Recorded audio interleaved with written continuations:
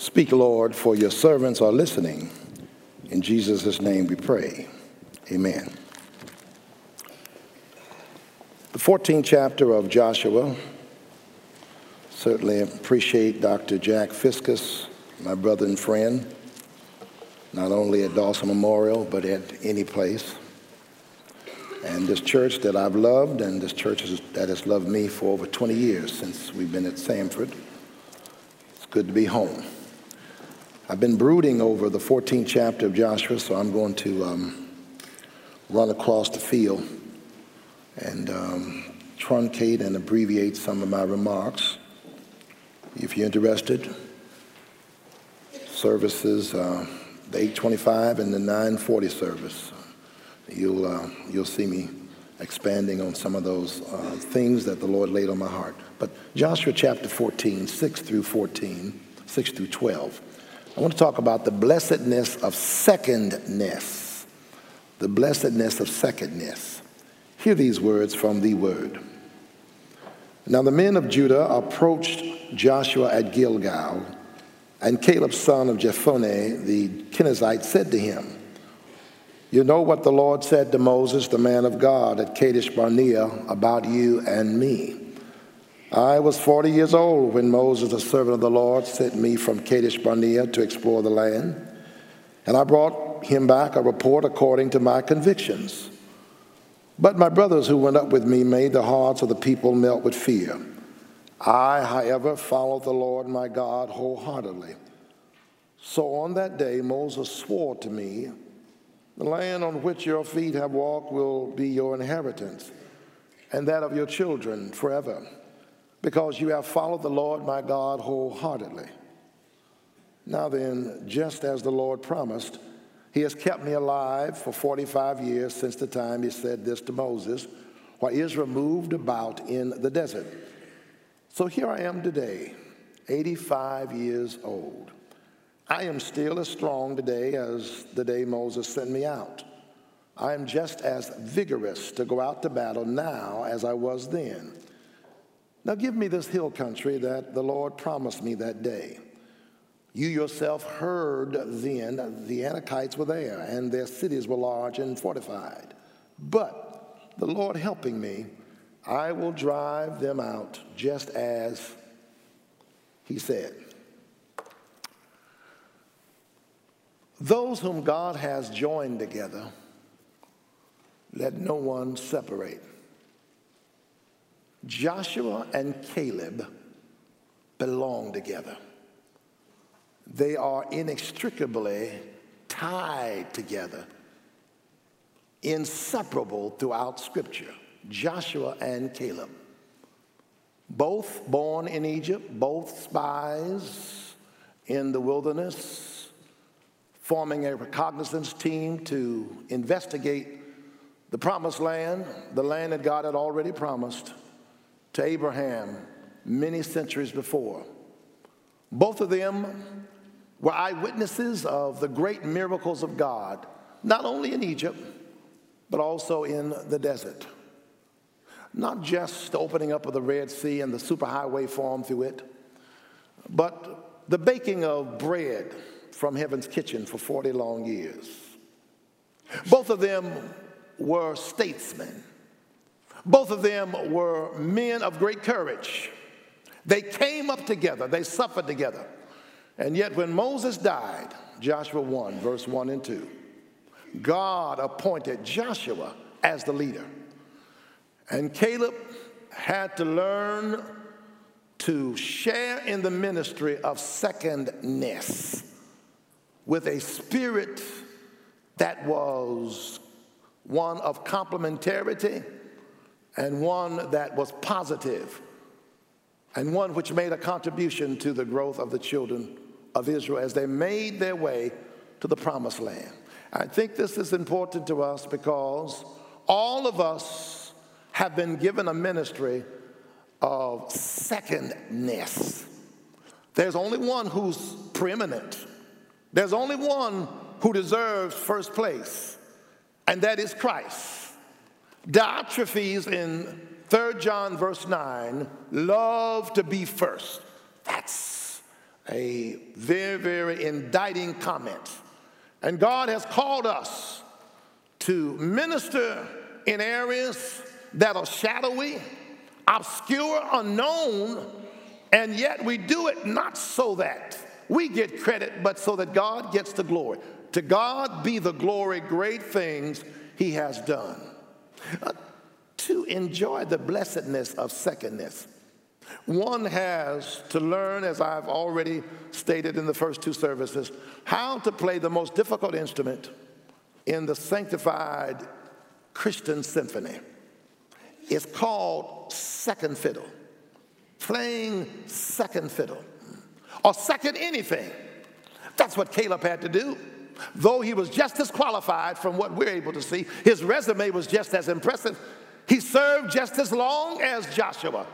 And yet Joshua becomes the leader, and Caleb becomes the supporter of the leadership of Joshua. And he did it in such a way that it gave glory to God. Jesus knew how to play second fiddle. Look at him, if you will. The Creator washing the feet of the creature. One who is ruler serves. And he says, I didn't come to be served, but I came to serve and to give my life a ransom for many. The one who was exalted stooped down to the depths of humiliation, only to be resurrected so that all of us fall prostrate at his feet and cast our crowns at his feet, because only he deserves glory and adoration. He knew how to play second fiddle. He knew how to take whatever praise was given to him and take and reflect it to the point that it is given to God. Let your light so shine before human beings that they may see your good works, Matthew 5:16, and give glory to the Father which is in heaven. If Christ played second fiddle, then how much more should we be willing to play second fiddle? Do you know what that's like? To be the bridesmaid, but never the bride. To be the best man, but never the groom. Do you know what it's like to be second string? Do you know what it's like to never become the chairman or the director in any kind of ministry in the church? You're always playing second fiddle in some department, and your name is not even on the roster. Don't worry about that. Hear this great word that we have even from the world, because the world has to teach us this. Here is Sully Sullenberger. Here he is, Chelsea Sullenberger, flying U.S. Airways, 1549, January the 15th, 2009. Takes off from New York. Within a couple of minutes, he utters these words: birds for a flock of Canadian geese fly into both of the engines, immobilizing both of them, leaving him with no power. But he's able to, in a very, very incredible way, fly the plane over the George Washington Bridge, 900 feet, just 900 feet above the bridge, land in the Hudson River. 156 people were in that plane. When it took off, 156 people walked off that plane. 150 passengers, 4 crew persons in terms of stewardesses, and the pilot and the co-pilot. And when he's honored a week later, January the 22nd, 2009, he takes and says, thank you for this honor, but I could not have done it without my co-pilot. And we don't even know his name unless we look it up. Jeff Skiles. Because all Jeff Skiles did was to flip switches. While Sully was guiding the plane, Jeff was flipping switches. And maybe that's what we are called to do. Some of you may work in the cry room. What a ministry. You are wiping the nose and giving little children oatmeal cookies and milk. Maybe the next Lottie Moon, the next Billy Graham, maybe the next Martin Luther King Jr., maybe the next Fannie Burroughs, maybe. And yet, your name may not be mentioned among the great crowd of people, but remember this: you may not be able to sing like angels, and you may not be able to preach like Paul, but you can tell the love of Jesus, and tell them that he died to save us all. If I can help somebody as I travel along, if I can cheer somebody with a word of song, if I can show somebody that he or she is traveling wrong, then my living shall not be in vain. Be satisfied with what God has called you to do. Know your lane. Stay in your lane. Don't have a spirit of contentiousness or conflict. Just thank God that he allowed you to be in his service just one more time. He knew how to play second fiddle. You want to experience the blessedness of secondness? Keep your eyes on the ministry that God has called you to. Keep your eyes on the possession that God has given to you. It was 45 years ago that Caleb saw this hill country, Hebron. And he never took his eyes off of it. Yes, he hasn't seen it for 45 years. Yes, he's wandered in the wilderness after staying at Mount Sinai for 2 years, 38 years in the wilderness, until those unbelieving men, 20 years of age and older, died out in the longest funeral procession in history. Yes, 7 years taking control of the land of Canaan. That's 45 years. And now, after 45 years, he sees this land that God had promised and is ready now to possess it. He never stopped looking at what God had promised. Jesus never took his eyes off of his purpose for coming to this earth. Hear him. For this cause was I born. For this reason came I into the world. And when he would come to certain situations and be in certain incidents, he would say, my hour has not come. So he could not die of thirst. He could not die in being a drowning victim in a boat that was filling up. He could not die in a midnight brawl in Gethsemane. So when they came to get him, he said, finally, my hour has come, because this is the hour in which God has foreordained for me to meet. Never take your eyes off of the mission, the promise, the ministry that God has given to you. It's what Joel says in Joel chapter 2, verse 28. The old men shall dream dreams. Old men. The XYZs, the extra years of zest, the senior saints. And here is an octogenarian, 85 years of age, still dreaming, still believing, still forecasting, and not ready to give up on that. Oh, my brothers and sisters, there is blessedness in secondness, in that we come to a place that we are not willing to surrender the calling that God has given to us because of the increasing of old age. Now, this is a struggle. I'm 85 years of age, and I'm just as strong as I was 45 years ago. Check that out. I know at 68 what it's like now. I used to hear old people say, you know, I thank God that I could get up in the morning and put one foot before the other. Oh, I laughed at that. That was funny. But I'm telling you, I know what it's like to get out of bed, and now you have to kind of shake yourself and get yourself straight, and before you start walking, you understand what I'm talking about? That's what I'm talking about. But he could only do that because God enabled him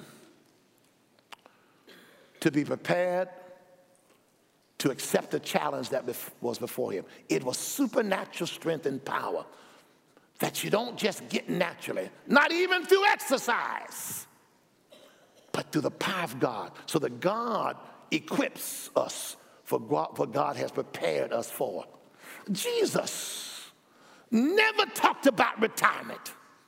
He did say in John 19 and 30, telestai, one Greek word, it is finished. But he never said, I am finished, because he's never finished.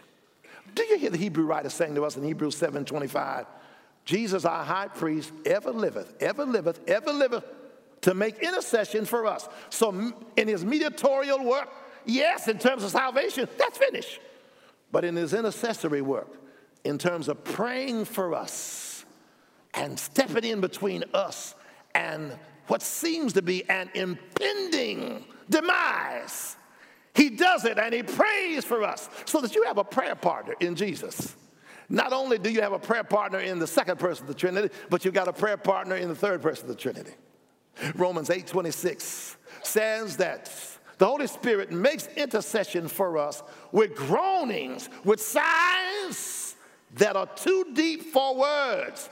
So that means that the Son and the Spirit pray to the Father on our behalf.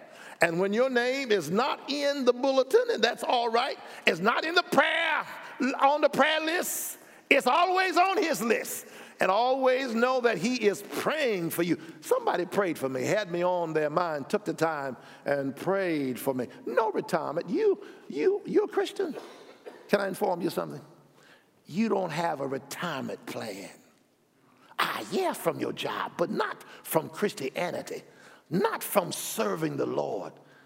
Why don't you stop thinking about the rocking chair syndrome? The church is a pitiful church when it sees seniors as being expendable and dispensable. Your greatest ministry might be octogenarian, 80, 85, 90, maybe right now. The psalmist says in Psalms 92, verse 14, in your old age, you will bear fruits. It's not time to retire from effective service for the Lord. Be an intercessor. I know a man, 92 years of age, still sharing in the bus ministry and picking people up. Now, some of you might be a little suspicious about that. I understand that. And you might think it's zeal, not courting the knowledge. But I love the optimism. And you ought to make up in your mind, yes, I'm 70, yes, I'm 80, yes, I'm 90, but I'm going to serve the Lord if it means to make calls, if it means to send cards, if it means to counsel, if it means to pray, if it means to encourage. And here was a man, Caleb, in his 80s saying, I'm as strong now as I was 45 years ago. I'm as vigorous for battle now as I was then. Now give me this mountain. He waited 45 years. And to enjoy the blessedness of secondness, one has to reach a point where he or she understands that God's delays are not God's denials. Really, his delays are not his denials. 45 years to wait, that's a long time. But God is not in time. Time is in God. And Jesus himself has delayed his coming now for nearly 2,000 years. Paul thought that Jesus would come in his lifetime. Do you not hear him say in 1 Thessalonians 4, verse 15 and following, the Lord himself shall descend from heaven with a shout, with the voice of the archangel and the trump of God, and the dead in Christ shall rise first. But those of us who are alive and remain shall be caught up to meet him in the air, and so shall we forever be with the Lord. Paul thought that he would be in the rapture, the second coming of Christ, in terms of being alive. But his time was not God's time. And God delays, as 2 Peter 3:9 says, in order that people might be saved. He's not slack concerning his promises, but it is his desire that all persons be saved and come to the knowledge of the truth, that is, to the place where they repent of their sins. Some of you have been praying for a long time, and I know what it's like to pray according to the will of God, and it doesn't happen. And God keeps delaying, but he's not denying. It must have been tough for Moses. Moses wanted to see the glory of God, the face of God, and God took and blindfolded him with his hand in Exodus chapter 33 and put it in the slit of the rock and let him see his back parts. And God put a restraining order and said, you will not get into the promised land because you didn't glorify me before my people. It took 1,500 years before Moses' desire is finally realized. And Moses stands on one side of Jesus, Elijah stands on the other side. It's been 1,500 years, and Moses now sees what he wanted to see, the glory of God in the face of Christ. And Moses is in the promised land, a land that was denied of his interests 1,500 years ago. Can you wait that long? How long can you wait? 1,500 years for Moses. How long have you been waiting for healing? How long have you been waiting for reconciliation between your son, your daughter, your husband, your sister? How long have you been waiting for advancement? How long have you been waiting for God to bring order out of chaos? I say to you, keep trusting, keep waiting, and understand that God's delays are not God's denials. I know what it's like to be a widower, and I know what it's like to wait and wonder when God would ever send me someone in my life to complete me in terms of ministry. And God did. I had no idea that when my first wife was dying on the 7th floor at the University of Cincinnati Medical Center, down on the 3rd floor was a young lady by the name of Wanda.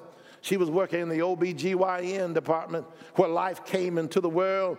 My wife, Gail, was dying in the ICU where life was exiting from the world. And she was working, that is, Wanda working on the same day when Gail died. It took a while before I would get to know her. And finally, God brought us together, and we've been together now for 32 years. Why? Because God's delays are not God's denial. If you can just hold out until tomorrow, if you can just keep faith until tonight, if you can just hold out till tomorrow, everything will be all right, because weeping may endure for a night, but joy will come in the morning. There's a word here. There's a word here. He says, give me this hill country. Give me this mountain. It's a word that is slapping the face of a word that I hate, entitlement. I hate that word, entitlement. When he said, give me this mountain, he didn't mean give it to me freely. He meant give me the challenge to take it. Because that's what he says. I know there are Anakites there, there are giants there, but with the Lord's help, verse 12, we will take it. We are living in an age in which so many people think that they are entitled. They want freebies. I say to you young people, particularly you who are here, don't allow yourself to be immersed within the stream of that deception, entitlement. So many young people want the house that has taken their parents 30 years to get. They want it now. They don't want used furniture. They want new furniture now. They don't want to drive a Chevrolet. They want a Cadillac now. They want a Mercedes now. They may even want a Bentley now. They don't want to go up the steps. They want to go up the elevator. I want to tell you, you are not entitled. What you need to do is to say, God, give me the strength to take my dream and my vision and to assume and to realize it and to do it for the glory of God. We are not entitled. The only thing we're entitled for is a destination to hell. Oh, that's so harsh, Robert Smith. But it's true. We are sinners. We don't deserve anything from God. Whatever we get from God, we get it by grace. And if you earn it, it ain't grace. I know how to say it is not grace. It ain't grace. And Mama said grace is getting something from God for nothing. So we rise our way up and we move away from this entitlement. Give me the challenge. And with God's help, I will ascend the mountain, and with the power of God, I will defeat the giants. Caleb has been promised in verse 10 and verse 12 by God that he will not die until he inherits the promised possession. That's why he says in verse 10, as God promised, I've been kept alive for these 45 years. Say the same thing in verse 12. Verse number 9, Moses, based upon what God had said, swore that Caleb would get this promise. And what did it take place? In Numbers 14 and 24, where God said to Moses about Caleb, Caleb has a different spirit, and he has served me wholeheartedly. Therefore, I'm going to bring him into this land, and his descendants will have this piece of territory, namely Hebron. God kept Caleb alive for 45 years because God's word is true. I believe that you and I are immortal until God is finished with us. When I say immortal, we can't die when we're in God's will until God has accomplished his purpose in our lives. That may be at 85. It may be at 25. It may be at 5. I don't understand that. But I do know that we can live courageously knowing that we are under divine protective custody. And we can trust that God will keep us. No wonder Simeon in Luke 2:26 could hold the baby Jesus that was presented to him by Mary and Joseph and says, Lord, dismiss thy servant from your sight, because I've seen your salvation, which you promised to be a light to all the nations. You told me that I wouldn't die until I saw Jesus. No wonder Paul would have a visitor at night while he was on the Mediterranean Sea sailing, and the angel would speak to him. And Paul would report to the other 275 passengers on that boat that a visitor came by tonight and told me that I must get to Rome, not as a political prisoner before the king, but as a witness of the gospel of Jesus Christ, to represent him in imperial Rome. So take and gird up your loins and live freely, live with excitement, and live with courage, knowing that until God's through with you, you are immortal, and God will fulfill his purpose in your life. There is an inheritance that is promised to Caleb. You see that here. It's in verse 9 and it's verse 13. An inheritance. And the inheritance is this land, Hebron, that is infested with giants. And Caleb wants that. Nothing easy, but he wants that. That's his inheritance. It's so much his inheritance that it becomes a legacy that he can leave to his descendants. If you check it out in chapter 15, verses 18 and 19, just one chapter over, you will see that Caleb's daughter, Aksa, comes to him and says, Daddy, you've given us the land. I'm married now, but we need some springs of water in order for the land to be irrigated and for the crop to grow. And Caleb gives Aksa and her husband the upper and the lower springs as an inheritance, as a legacy, something that could be passed on even after he died.